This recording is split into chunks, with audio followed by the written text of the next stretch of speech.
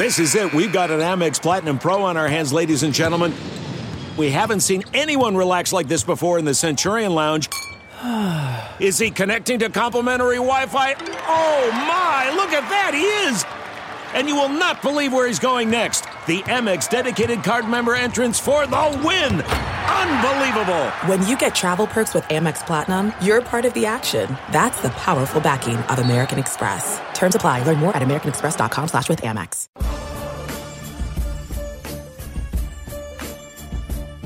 What is up, Husker fans? This is the Varsity Club podcast. Derek here. I've got Greg Smith joining me today. If you missed the last episode, I had superstar picture guy Paul Bellinger on the pod to talk about the 2018 Hail Varsity yearbook photo shoot. If you want to listen to that, the podcast is also now on iTunes, meaning it should be on most other places that you listen to podcasts. It's also on Pocket Cast if that's your cup of tea. We're everywhere, basically. Today we're breaking down the recruiting week that was for Nebraska and what happens from here. We'll preview the non-conference schedule, and we're also going to talk a little LeBron and KD because I have some takes on that. Greg, buddy, welcome in. How are you, man? Thank you. I'm good. Busy. There's a lot happening this week, and I'm happy about that as Nebraska has definitely started June off with a bang. Yeah, and there's going to be even more happening next week. We've got the coaching tour, the 2-day thing that they're doing on Monday and Tuesday, and then we got Friday Night Lights on Friday. It's camp season. Camp season is definitely here, and these guys are definitely getting after it. I don't know when they have time to sleep, but they are definitely all over the place and really grinding to find guys. Yeah, for sure. Do you have a spicy NBA Finals take? Not really. I don't know. This, none of the stuff going on in this series, whether it be them having another rematch, who's going to win it, LeBron's pending leaving, none of that really bothers me or gets me all that fired up. So no, I've just been kind of sitting back and enjoying everything that's gone on. I think it's really interesting. I've started to see more and more over the last couple of days, players around the league and just personnel around the league starting to develop this sentiment that, okay, Kevin, you wanted to win some rings. You wanted some validation from your peers. You've got that. You're about to have 2 rings. Go someplace else and prove you can do it someplace else on your own.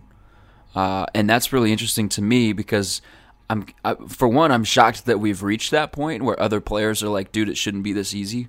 And 2, I'm interested to see because Kevin is so, he's so aware and worried about whatever everybody else is saying about him. I'm curious if that has any impact. I read something just this morning from Sports Illustrated that it might be time for Kevin to go someplace else and try to do it on his own, which is a weird development. Go ahead. That is so strange. That's so strange to me. I honest to goodness, if I was Kevin Durant, and I'm not wired like he is because he's like we said, he's very sensitive and very aware.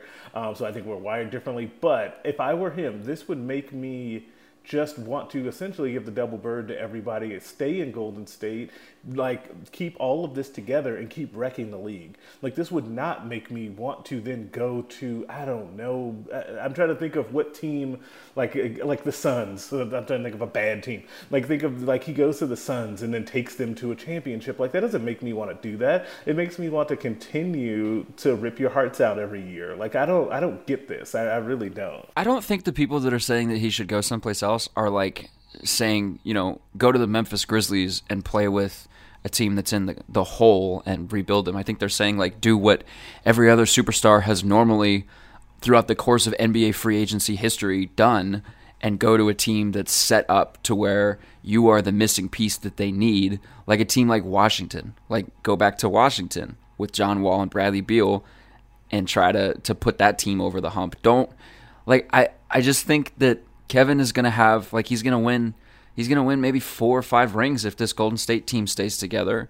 And when it's all said and done, yeah, he's going to have 4 or 5 rings, but everybody's going to say, yeah, well, he rode on the coattails of maybe one of the greatest dynasties in NBA history to get those 4 or 5 rings. I am curious to see how we actually treat this after it's all said and done, because you know this because you follow the NBA closely. But I remember when Kobe and Shaq broke up, all of the talk about and the hatred towards Kobe for breaking that up, and them choosing to not give Shaq that Supermax contract. It wasn't called the Supermax then, but basically a Supermax contract, and chose Kobe instead. How he wanted to push Shaq out. I remember when Kobe tried to demand that trade to the Bulls when he actually called into an LA radio show and tried to get a trade to the Bulls. That happened, and people act like it didn't happen now because he subsequently went on to win a couple of more championships, and in basketball circles he's pretty revered. I'm just curious to see how this actually goes. The same thing with LeBron James when all this stuff happened with him in Miami. But I also do wonder if this time for Kevin Durant is kind of like that time for LeBron James in Miami, where he got it out of his system, he went and formed his big team and won, and then now he has another goal that he knows he has to achieve, which is to go lead a team himself, or with maybe one other star. So maybe that opens the door for him to return back to OKC like LeBron returned to Cleveland. I don't want him back in OKC. No, he can go rot in Memphis for all I care. I don't want him in OKC. I think he's different from Kobe though. People don't talk bad about Kobe because Kobe stayed. I mean, stayed. Yeah. Yeah, he played 20 years with the same franchise, and who else is going to do that? You've got Dirk Nowitzki and Tim Duncan doing that, but nobody else. I don't think you'll ever see that again in this NBA. A guy playing his entire, 2 decades long career with one team. I don't think you'll ever see that again. Is LeBron going to the Lakers? You about to have Bronny in Los Angeles? I certainly hope so. I still maintain, and I've gotten quieter about this because I just don't feel like arguing with people about it, but I still maintain that that's the best option for him. I don't think that this Houston thing is as much of a slam dunk as people say. I feel like people have completely forgotten that this thing called the salary cap exists. And considering the fact that Chris Paul already came out and said he wants the max, he turned down that $200 million contract from the Clippers so that he could get one in Houston. He wants to get that type of contract. So I just don't know how that's going to work. Plus, LeBron is going to need a destination in which team has the actual salary cap money to bring in another star alongside him and has pieces already on the team that they can either develop or flip for other good players. And I think LA actually gives him the best chance to do that, all bias aside. But I absolutely hope that he ends up picking the Lakers. Well, there was a report just Friday morning that I think it was from ESPN that said that Houston is not a realistic destination for LeBron. They're pretty much out. I don't see him leaving the East, though. That is the thing that's the thing that worries me. But then again, a big part of me thinks that he's not all that concerned about the other teams outside of Golden State, right? Is that as bad, quote unquote, as we feel about his supporting cast, that he's been close enough to being able to beat Golden State. Remember, a couple of these games have been close, especially game 1, in which they should have won anyway. This last game that happened as well was fairly close until Golden State pulled away at the end. So if he had a little bit more help, I wonder if he doesn't think that he could beat them anyway because he's kind of their kryptonite. So I don't know. It just kind of depends on what his mindset is on that. But staying in the East does allow him to coast a little bit more in the regular season. Yeah, that's a good point. He needed a teammate that remembered the score, and he would have had a 1-0 lead on them in the finals. Right. Let's move to Nebraska because that's what people are here for. Since June 1st, Huskers have added 5 players to either their 2018 football roster or their 2019 recruiting class. It started on the 1st of June with JUCO offensive lineman Desmond Bland, and they got a graduate transfer defensive tackle from Utah that same day. Then there was 4-star quarterback Luke McCaffrey on the 4th, then a JUCO DB for this class on the 5th, and then 3-star inside linebacker Jackson Hanna on the 6th. Kind of slowed for the last couple days, but it really kicked off what looks to be an explosive month of Husker recruiting with a bang. Of the three guys that committed to this 19 class, Greg, who surprised you the most? Boy, who surprised? Desmond Bland surprised me the most.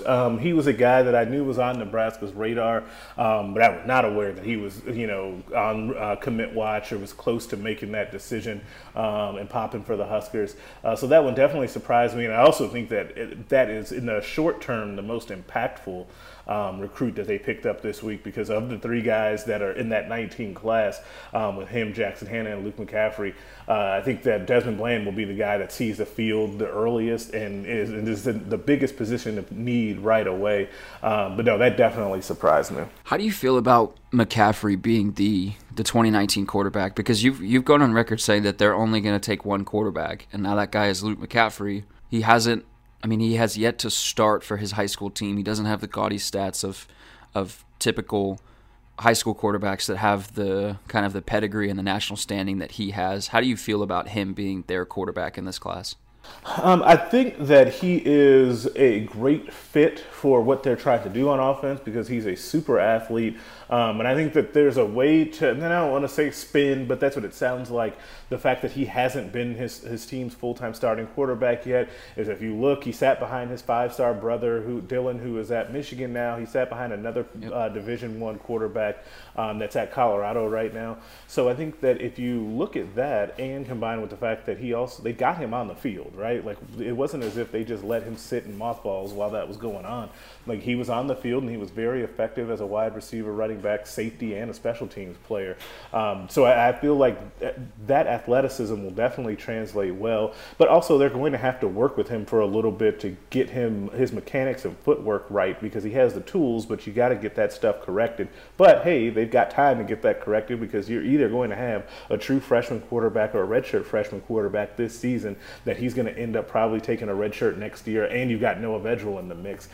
So he should take a redshirt, have some time to develop, and I'm fine with him being the guy. I think that there were better quarterbacks on the board, but I don't think that necessarily all of those guys were realistic and really wanted to come to Nebraska and mostly distance, especially when you think about Jaden Daniels and John Race Plumlee, Daniels from California, Race Plumlee from Mississippi. So I thought they did very well for themselves with McCaffrey, and you see the effect that he's having with some of these Colorado recruits as well. Yeah, for sure, and there's a bunch of Colorado guys on the team already that have a relationship with him, and we're pretty excited. Let's talk about a guy who didn't join the party, and that's Marcus Hicks. As of Friday morning, Hicks officially committed to Oklahoma. You've got it on good authority that he was pretty high on Nebraska's board. Is that a big loss for Big Red? Yeah, it's tough to minimize that one.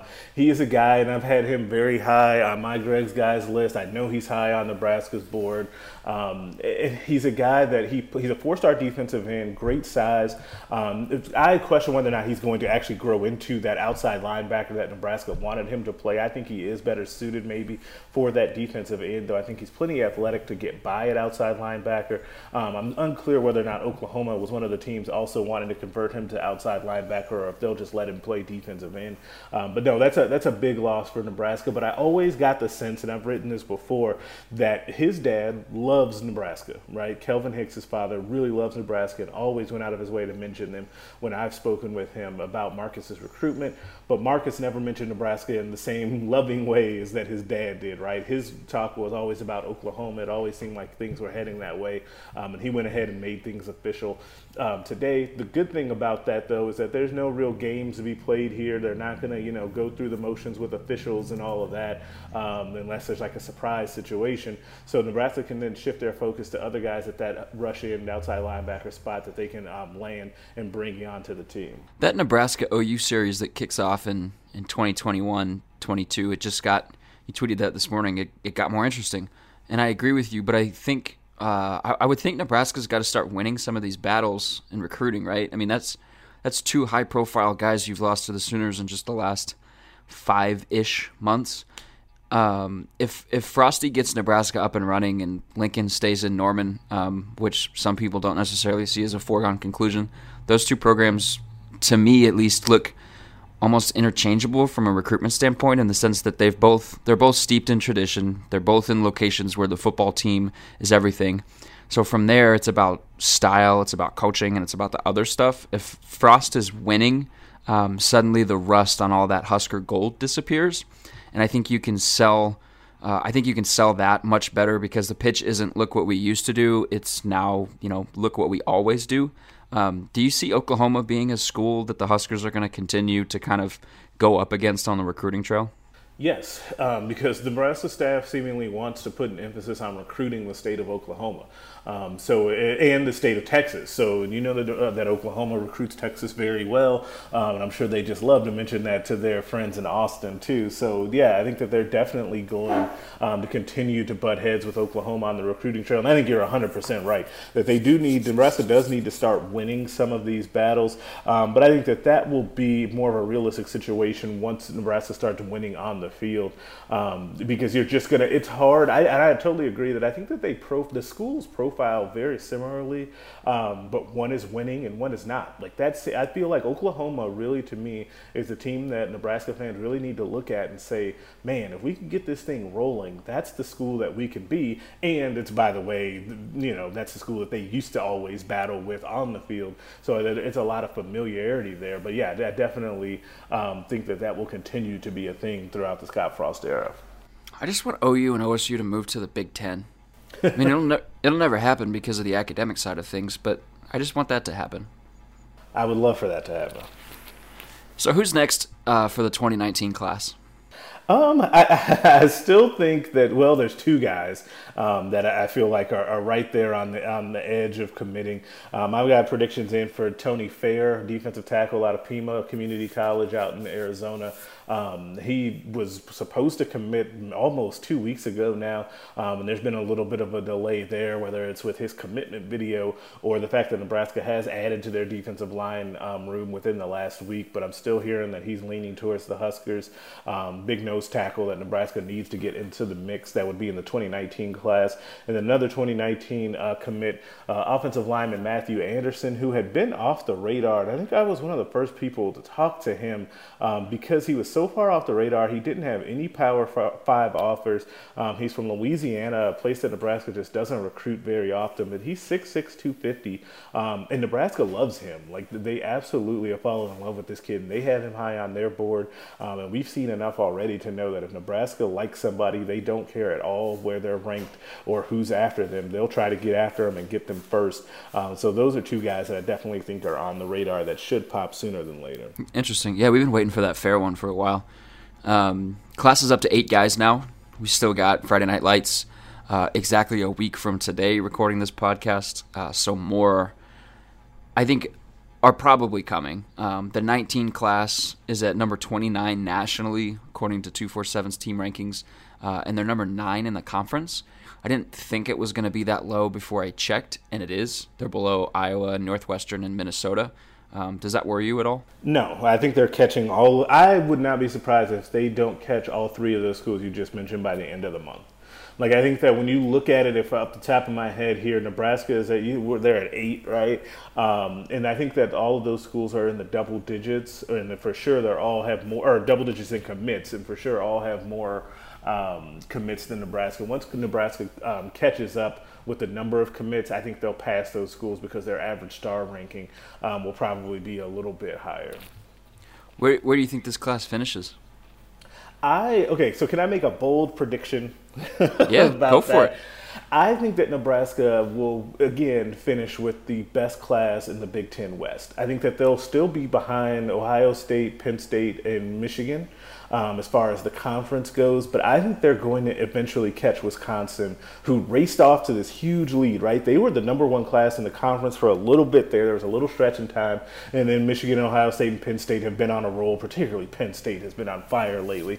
But Wisconsin has lost a couple of those kids. I still think that the 4-star quarterback that Wisconsin has, Graham Mertz, I believe from Kansas, will end up not at Wisconsin. I think he'll be at another school when it's all said and done, and that'll ding them as well. But I think Nebraska will catch Wisconsin and end up having the best class in the West this year. These rankings also don't really matter much until you get to December, I don't think. No, but that is a bold prediction. Because you also, and part of that also is that I have a belief that a lot of players on Nebraska's commit list right now, I think are going to get bumps in ratings. And I actually think even a couple of guys that are fairly highly rated, like Luke McCaffrey is a 4-star player, but I wouldn't be surprised if he ends up being a high 4-star quarterback by the time it ends up being done, because if he's a 4-star now without having been a full-time starter, what happens if he goes out and has a huge year?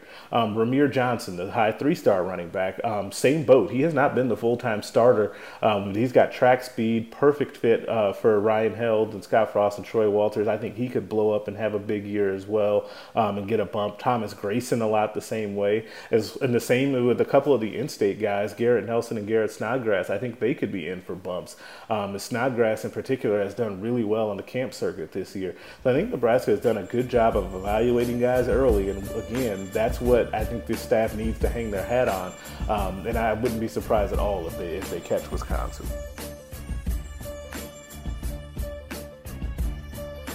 Let's shift gears a little bit and look ahead to the football season. We got the email for the Big Ten Media Days, and that means football is coming up. In our football yearbook, it's going off to the presses on Sunday. We've got sections in at the end previewing each position group for the Huskers in 2018. Jacob did an awesome job with those, and then previews for every Big Ten team and non-conference team on the Huskers' upcoming schedule. We're going to spend the rest of this pod and then the next two after this one talking non-conference West and East opponents. Greg, when you look at the non-conference schedule, what's the first thing that immediately jumps out to you? That none of the games are complete gimmies, but none of them are so tough that you should expect Nebraska to lose any of them. Which means to me that Nebraska should get a couple of good tests early on in the season to get some different looks so that they get ready for conference season, because that conference schedule, especially on the road, is really tough. So yeah, that's what jumps out to me, that it's challenging enough to give them a little bit of different looks and a little challenge, but not so much that we should be picking them to lose these games. Yeah, because that first conference game, September, 22nd or something like that. Yeah, they go on the road at Michigan, and that's a really, really tough test for your first conference game and your first road game. So that's a really good point. The non-conference is set up pretty nicely to get them ready for that. Let's run down those teams. Akron's up first on September 1st. They went 6-6 last year. Weren't very good running the football, but they'll turn the keys of the offense over to Cato Nelson and his dual threat ability this year. The defense wasn't good at stopping the run, but it was really good at forcing turnovers and making teams drive. They were second in their conference last year in defensive yards per point, despite not being great at limiting explosive plays, and that's kind of an interesting stat in itself. On September 8th is Colorado. The Buffaloes went 5-7 last year, but quarterback Steven Montez is back for another year, and he's another year older. He should be another year better. He threw for the third most passing yards in a single season in school history last year. And when he was smart with the football, they were almost unbeatable. They were 4-1 when his completion rate was over 60%. The defense was really good defending the pass and creating turnovers, and 7 guys returned to that unit. On September 15th, Troy comes to town. And Greg, I don't know how you feel about the kind of the MAC and the Mountain West teams, but when I think of Troy, I think of those games that you schedule on September, on NCAA 14, where you pick the lower level conference teams instead of the FCS opponents, so that you can still get a cupcake, but you don't hurt your strength of schedule too much. That's not Troy. These guys went 11-2 last year. Because they were just really efficient with the football on offense, and just they were really, really good stopping the run on defense. Troy ranked 3rd in the country in rushing yards per play last year, which is just insane. The top 5 guys on that defense are all back, and they've got a guy in Hunter Reese. It's their all-conference edge rusher. To me, he kind of feels like Sutton Smith of this season for Nebraska opponents, just in the sense that he's one of the guys that's, you're not going to be scared by his team, but then when you get him on the field, it's like, oh, this guy can ball. Who scares you the most of that group? Man, I would probably Colorado, just because they had a tougher season last year, but 2 years ago they were pretty good, and I feel like they'll get up the most for that game. because it'll be, and plus I feel like it'll be in a way, like it sounds weird because they're not a great team, so to call this a trap game, especially considering it's not a great opponent that next week, seems weird. But what I mean is that first game against Akron, night game, first regular season game in the Scott Frost era, like it's going to be insane in Memorial Stadium. So then to come back that next week against what used to be a rival, and we keep hearing from people saying that they're not that fired up for the Colorado game. We'll see if that changes. But let's see if the crowd maybe is a little sleepy for a 2:30 kickoff. Maybe the team doesn't take them as seriously. We'll see. I think that Colorado game is the one that kind of worries me the most, not necessarily because they're good, just from a psychological standpoint. I tell you what, they better be ready for that Colorado game. Not because I think Colorado is going to, jump out all over them if they're not fired up to go. But that game's on ABC. They weren't on ABC at all last year. Like, they weren't on national television much last year. If their first game in front of a major national audience under Scott Frost, they come out and they're like, yeah, it's so-so against a team that, regardless of how they personally feel about it, this game is going to be billed as, the rebirth of a rivalry just because of narratives and things like that. And if they come out slow, that's not a good look to have on ABC in a midday game when everybody's going to be watching. No, but I also think, as you were saying that, it made me think, too, a lot of these coaches that are on this staff, Scott Frost included, when they were here, that Colorado rivalry was a big deal. So I wonder if that will end up being a benefit to Nebraska, and that those guys will be able to kind of tell these guys, hey, this is a big deal. You need to get up. Here's my war story of going to Boulder and having them throw batteries at us or whatever. I just assume that Colorado fans did something crazy like that because that's what they do. I definitely think that could end up being an advantage too. That's what I was just about to bring up too, because if it was any other coaching staff here, you'd have a coaching staff that wasn't around when Colorado and Nebraska were a thing, and you'd have players that weren't really around when Colorado and Nebraska were a thing. So I feel like having Scott kind of at the controls will help be like, hey, this is a game that you should be up for. This is a game that we want to win. We don't want to lose to these guys. Are you worried about Troy? No, not really. No. I feel like these games, it's interesting, and this is a complete, I'll admit it, it's a complete Scott Frost effect. Whereas over the last few years, it feels like these games against Troy and Arkansas State or Akron are ones that it feels like Nebraska would struggle their way through. I feel like starting this year, you will see Nebraska start to put it on some of these lesser opponents, right? And I think that that's a sign of where things could be going. And I don't want to say worried, but I'd have a little pause if Nebraska struggles through a couple of those games in which they should be able to just out-talent them. And considering, I feel like in the vast majority of the games that Nebraska plays starting this year, that they will have a distinct coaching advantage over their opponent. And I don't know if we can quantify yet what that's going to do for these games as well. I agree with everything you just said, but I am worried about Troy just because they're going to be replacing a 4-year starter at quarterback, and that's not something you want when you're going into Memorial Stadium. But that'll be the third game. They'll have the first two. I was looking at their schedule earlier, and it's difficult. They play another Power 5 team. I just can't remember what that team is off the top of my head right now. But the thing that worries me about that game is that immediately following that game, they've got Michigan. That feels like a game where you're just not. It's Troy. You're not looking. You know what I'm trying to say? You've got Colorado, and then you've got Troy, and then you've got Michigan. You're like, okay, we're up for the opener. Then we get up for Colorado, and then we've got this, what should be an easy win for us, or a win for us. Mark it, Sharpie. And then we've got Michigan. That game just feels like a game where they get overlooked a little bit, and Troy is more talented than expected and causes some problems, which would not be good. I don't think they're going to lose. I think they're going to go 3-0 in the non-conference, but I am worried about that game. How do you feel about give me a record prediction for the non-conference schedule?